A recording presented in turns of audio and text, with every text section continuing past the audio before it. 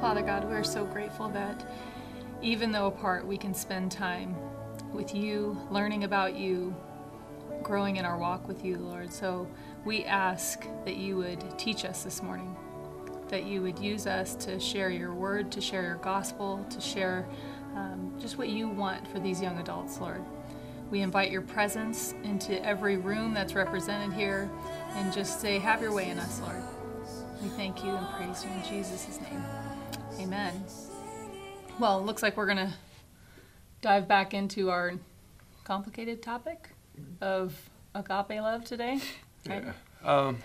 Complicated, but not really, I guess. It's just, I think sometimes it's hard for people to really grasp the fullness of that word, agape. Right, yes.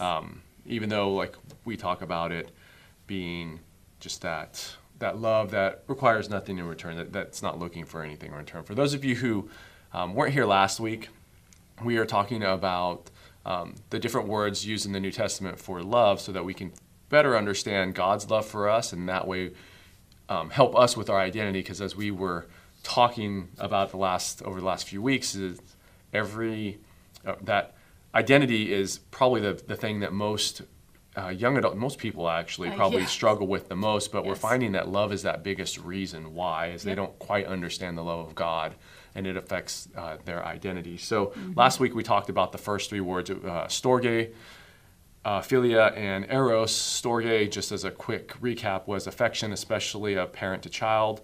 It's love of the familiar. It's organic. It's more biological in nature. So storge is, I think it was C.S. Lewis was saying, is the nest kind of which should develop and cultivate the other loves. Kind of the analogy we used was like mashed potatoes and gravy. Storge would be like the mashed potatoes, and then whatever other love would be poured in there. But storge is the one that kind of holds it all together because it's the most natural of loves with it. And then we talked about philia being the brotherly love, like a close friendship, not a familiar relationship or a familial. Not family. Family, yes, thank you. Unlike storge, which has biological origins to it, you don't really have much to say in storge. Philia, you do. Jonathan and David in the Bible, in 1 Samuel was the example that most pops up if you look up philia love. And I would say that particular type of friendship, it's almost the ones that you click with.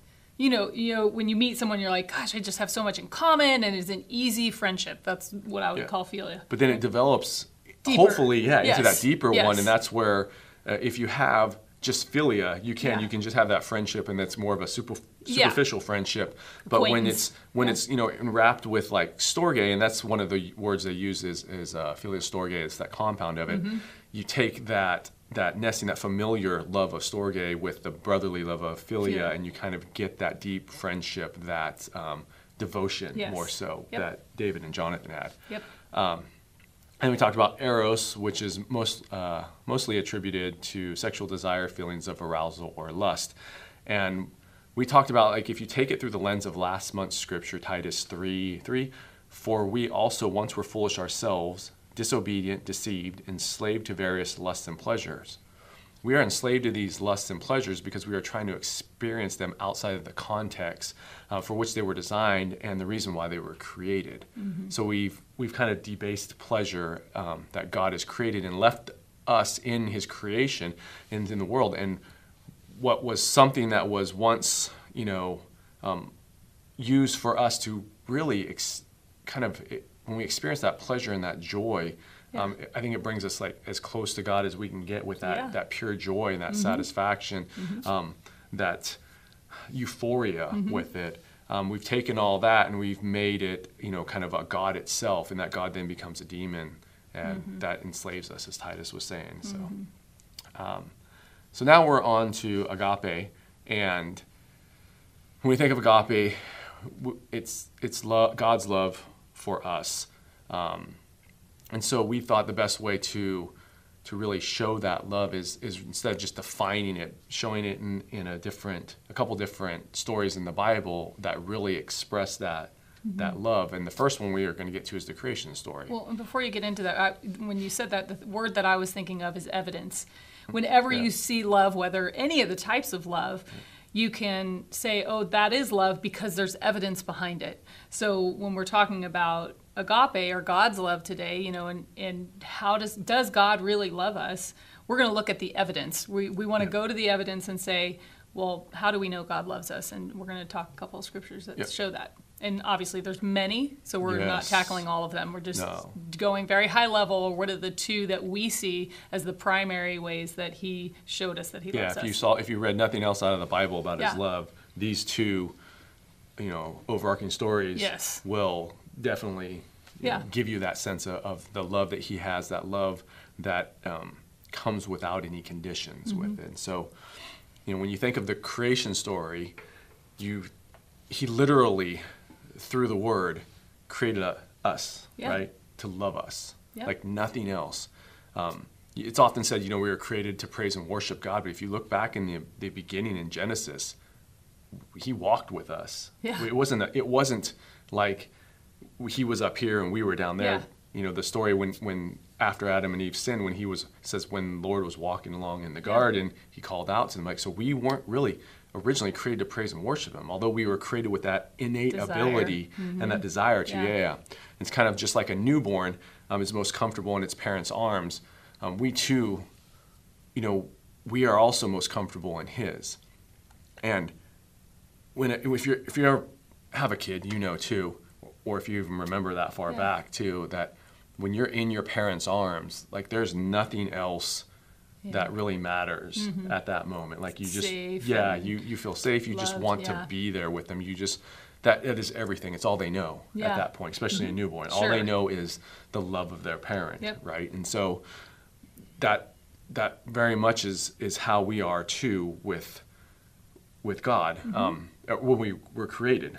That's how, originally, without the fall and all of that. Yeah, it was only after, we ate from the tree of knowledge of good and evil that our ability to love other things and hate or reject other things, including the one who created us, actually came into being. So there's a quote from How to Worship a King. It says, we are not I actually flipped it just because I like the way it sounded better with this one. It says, we are not tools in the hands of God. We are children in the arms of our Father, because he loves his children for who they are, not what they can do for him. So when we have a baby, we love the baby for just being the baby. We're not expecting anything from them at that point. The baby can't do anything. Well, and if you think about it too, as you were talking, one of the things that came to mind, God is perfect. He needs nothing. There's nothing that he needs. So the fact that he created man, obviously he didn't create it for a need. There was no hole in God that he needed filled. He created just out of love and for love. There's nothing we could do to fulfill to make him better. To make him feel loved or whatever. He is complete. He is all powerful. He's perfect. And so we were created to walk with him in his garden and to rule with him. And how do we know this? Like, kings don't walk around with the peasants. Like, they don't just walk around with the common people. And they definitely don't go looking for them. But in Genesis 3, it says, they heard the sound of the Lord God walking in the garden in the cool of the day, and he calls out for them. So not only was our king walking with us, he was actually looking for us as well, too, to spend time with us. So that tells us that we were not created to be, separate from him. We're really meant to be with him and to love him. Well, and I never thought of this before, but when you said, and he called out to them, as a parent, we know when we call out to our kids, it's because, hey, I want to spend time with you, or I want to see you, I want to connect with you. When we don't want to connect with them, it's not a call out, it's a yell out. It's a shut the door and stay on the other side. Right? And so he wasn't yelling at them. He wasn't like, where are you? He wasn't anything other than, hey, I want to spend time with you, calling out and saying, come be with me. Yeah. And I like, too, just something that you kind of off topic a little bit, but in this verse, too, he's walking in the garden in the cool of the day, too. It just kind of sets the whole scene, too. Everything is just perfect. Yes. He's walking along, he's just looking for us, because everything's perfect. He just wants to spend time with us. So always, when I see that, it always kind of clicks that little, that part of the scripture, actually. I love that. It's in there for a reason. He's specific. Yeah. And so our king didn't create a kingdom so that he could have subjects to rule over, really. That's he actually true. created his kingdom, and then he created us to actually rule alongside of him with it. And so when we look at Genesis, and if we go back to Genesis 28 through 30, God blessed them, and God said to them, "Be fruitful and multiply, and fill the earth and subdue it, and rule over the fish of the sea, and over the birds of the sky, and over every living thing that moves on the earth." Then God said, "Behold, I have given you every plant yielding seed that is on the surface of the earth, and every tree which has fruit yielding seed. It shall be food for you, and to every beast of the earth, and to every bird of the sky, and to everything that moves on the earth which has life, I have given every green plant for food." And it was so. This is agape love, that he created us to walk alongside of him, that to experience and share his glory. He created an entire kingdom for us, and then he gave us everything in it to rule over and provide us. Not just so that we would survive, but that we would thrive as well. Yeah. And as Paul says in Romans 8:38, "For I am convinced that neither death nor life, nor angels, nor principalities, nor things present, nor things to come, nor powers, nor height, nor depth, nor any other created thing will be able to separate us from the love of God, which is in Christ Jesus our Lord." So it's the original prosperity gospel. People are like, "Oh, there's no such thing as a It really kind of is. He created us to love us, and he gave us the whole world. Now, on top of that, he's not asking, he's not going to give you the Ferrari. He already created and gave you the world. What else do you want? Well, and I was thinking about that when you said that he created these things for us to rule over and to manage. He could have made them very blah, or just one bird, one, a dog, or just a handful of things. But look, everything is so unique and so wonderful. Like, he created us to be able to be amazed by his other creations too, even each other. He could have made one, I'm going to make a variety of 100, but he didn't. Everyone's unique, which I love. That the uniqueness also speaks to his love for us. And then if you go back to last week, how we talked about how that pleasure that's in the world is kind of remnants of his joy as he was creating it. Like he could have just made the plants and the animals, and they could have all tasted the same. The smells could have all been the same. The sounds could have all been the same. But every sound, like you said, is unique. And it brings different emotions to us. It brings different thoughts and feelings to us. And we have this wide range and this wide scale of pleasure that we get to take, just in, look at food. Like how much joy and pleasure can you get out of eating specific foods versus others, and then sounds of music. Like it's crazy that he not only created all that for us, he just, it was for us. It wasn't for him. And I think we'll probably get into it more next week, but we can take that creation and either say, and just say it's beautiful, or it can really point to God. It does point to God, but do we acknowledge that it points to God and his love for us? So we'll probably dive into that as we talk about our love for God and our inadequacies in that. Right. So the creation story is the first example that we have of God's agape love, of that, where he's expecting nothing in return. And although this is the first one, I think the greatest one is the one Jen's going to talk over, because it just shows even more to a higher level degree to, like, most people can grasp being given stuff, being given life, being given the earth and all that. But what you're going to be talking about in this one is something that I think a lot of people struggle with. It definitely is a question that Christians and non-Christians come to. That's for sure. So it's almost like bookends. First we were created, and because he's an all-knowing God, he knew we were going to mess it up. He created us even knowing we would mess it up. And so he created us, and then knowing that the other bookend would be that he'd have to redeem us and that he'd have to save us. And so that's the other example, and what we feel is the primary example of God's love for us, his agape love, giving, not expecting anything in return, but that he redeemed us. So it is his ultimate expression that he sent his son to take away our sins and to be able to have life with him forever. So I started looking up what redeem means. And by definition, if you look it up in the Webster's dictionary, it means to pay off or to buy back a debt. And a synonym is to reclaim, which I love that word reclaim, because it's saying, the enemy in the world may have taken hold or something got us, but he's reclaiming us as his sons and daughters when we turn to him, and he's redeeming us from the pit, basically, which I love. So Galatians 3:13 says this. It says, Christ redeemed us from the curse of the law, having become the curse for us. And when we think about that, all through the Old Testament, the law is what they were trying to live up to, and they just could not do it. And we can't live up to the standard of God's law. He is perfect and holy. And in order for us to have relationship with him, he had to come up with a solution that says, okay, I can bypass the law and make you holy and righteous in front of me.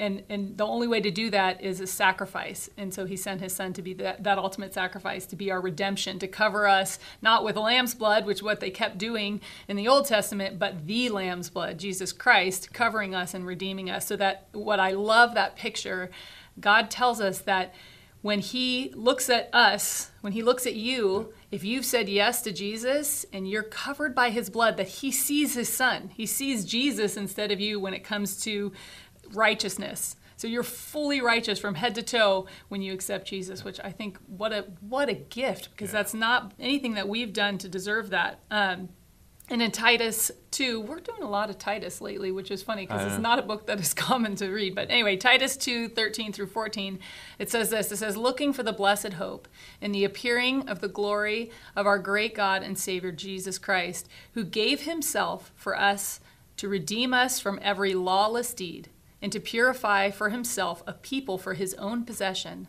zealous for good deeds. There were so many things in that verse that I love. Obviously, he's covered, redeemed us from every lawless deed, everything that we've ever done wrong. He's redeemed us from that. And it says to purify. So we're being purified. And it says for him. We're being purified for him because he is so desires that relationship with us. And again, he's perfect. He doesn't need the relationship. It's just an abundance of his love, which I think is amazing. And for his own possession. And again, it's not so that he possesses us. We can misinterpret that word. Yeah. It's so that we can be his puppets. That's not it. It's like when you're in love with someone and you want to be around them. He just wants to be in your presence. But that last part, it says zealous for good deeds. That's about us. He's saying he's seeking us and redeeming us, a people that are zealous for good deeds. So when you give your life to Christ, that there's something that changes in you that makes you eager to do good.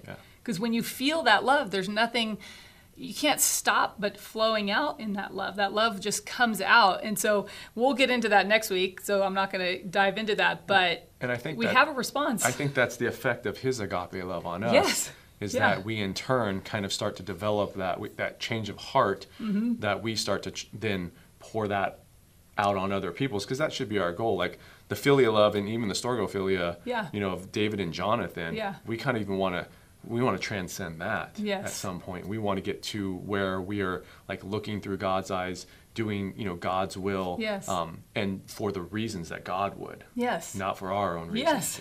Not for our fleshly reasons.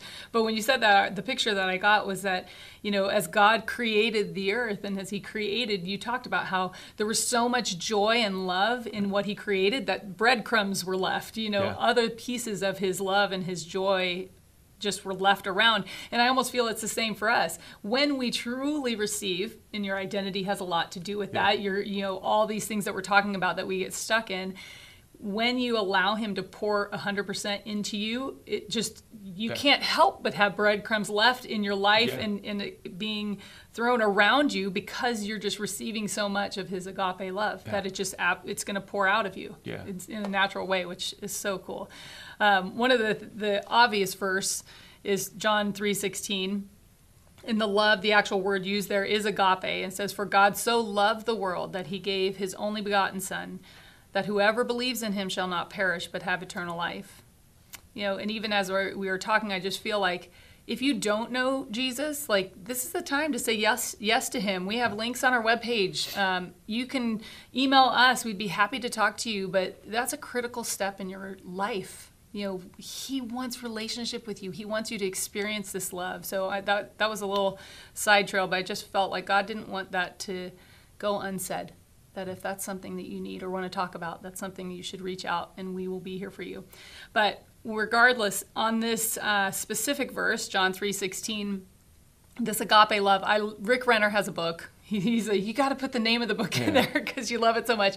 It's called Sparkling Gems, and it's just a devotional, but it's huge. Like this it's like this thick and like that big. It's ginormous, but it's just a daily devotional, and he takes apart the Greek of each different verses in the Bible, so you can have a quick dose that's so good and powerful. But anyway, here's his commentary on John 3:16. He says this.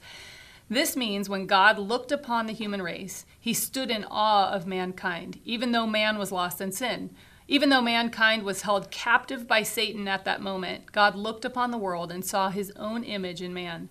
The human race was so precious to God, and he loved man so deeply that his heart was stirred to reach out and do something to save him. In other words, God's love drove him to action, which is so powerful to think about. A perfect God. He loved so much that he's like, I have to do something because I see people that I created that I love, and I want to do something so they're with me. And that's I think that's echoed with Jesus too when they asked him how many times they should forgive. 7 times? He goes, no, 70 times 7 is basically just you need to love to forgive. Yeah. If you're truly to agape love your brothers and sisters as God has agape loved you with it. And I think too, this is part of something that I'm going through right now, because I definitely have a willful heart with things, but I started questioning recently, like, do I have a sincere heart?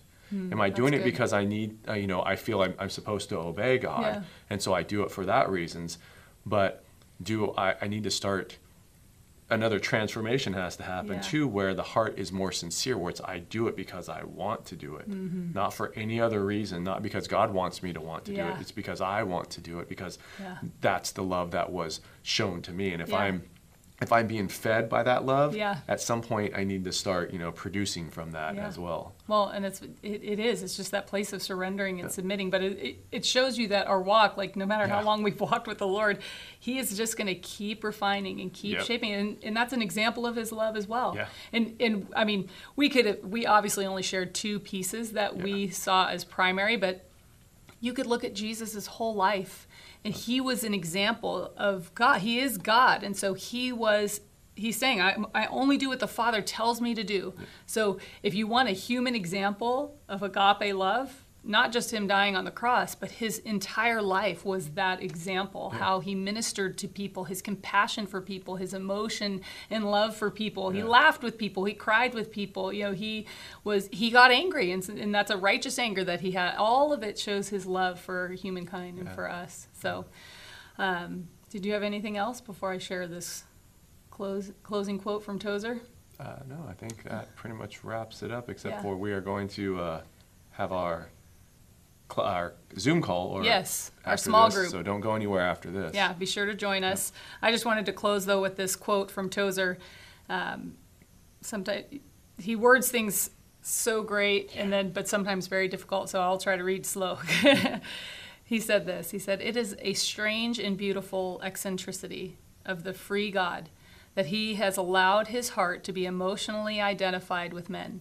Self-sufficient as he is, he wants our love and will not be satisfied till he gets it. Free as he is, he has let his heart be bound to us forever. God's love is active, drawing us to himself. His love is personal. He doesn't love humanity in some vague sense. He loves humans. He loves you and me. And his love for us knows no beginning and no end." So I hope you take that as powerful as it is, that his love for you has no beginning and no end. So I think we're going to jump to our call. All right, let me close this out in prayer. Right. Father, we thank you for these 2 great examples of your agape love for us, Lord. I pray that it'll transform our hearts and our minds, Lord, so that we move from willful hearts to sincere hearts. Lord, I thank you that you have a book here full of examples of your agape love, Lord, and that just by reading it and understanding it more, Lord, we will begin to want to that transformation to happen, Lord. We will start looking for ways to do it. Lord, I thank you for all these young adults that tuned in today, Lord, that are wanting that same thing, Lord, that are after you, that are searching for you, that are pursuing you and your love, Lord. And let that love shine down on them and through them. We bless you in this time. We thank you. In Jesus' name we pray. Amen. Amen.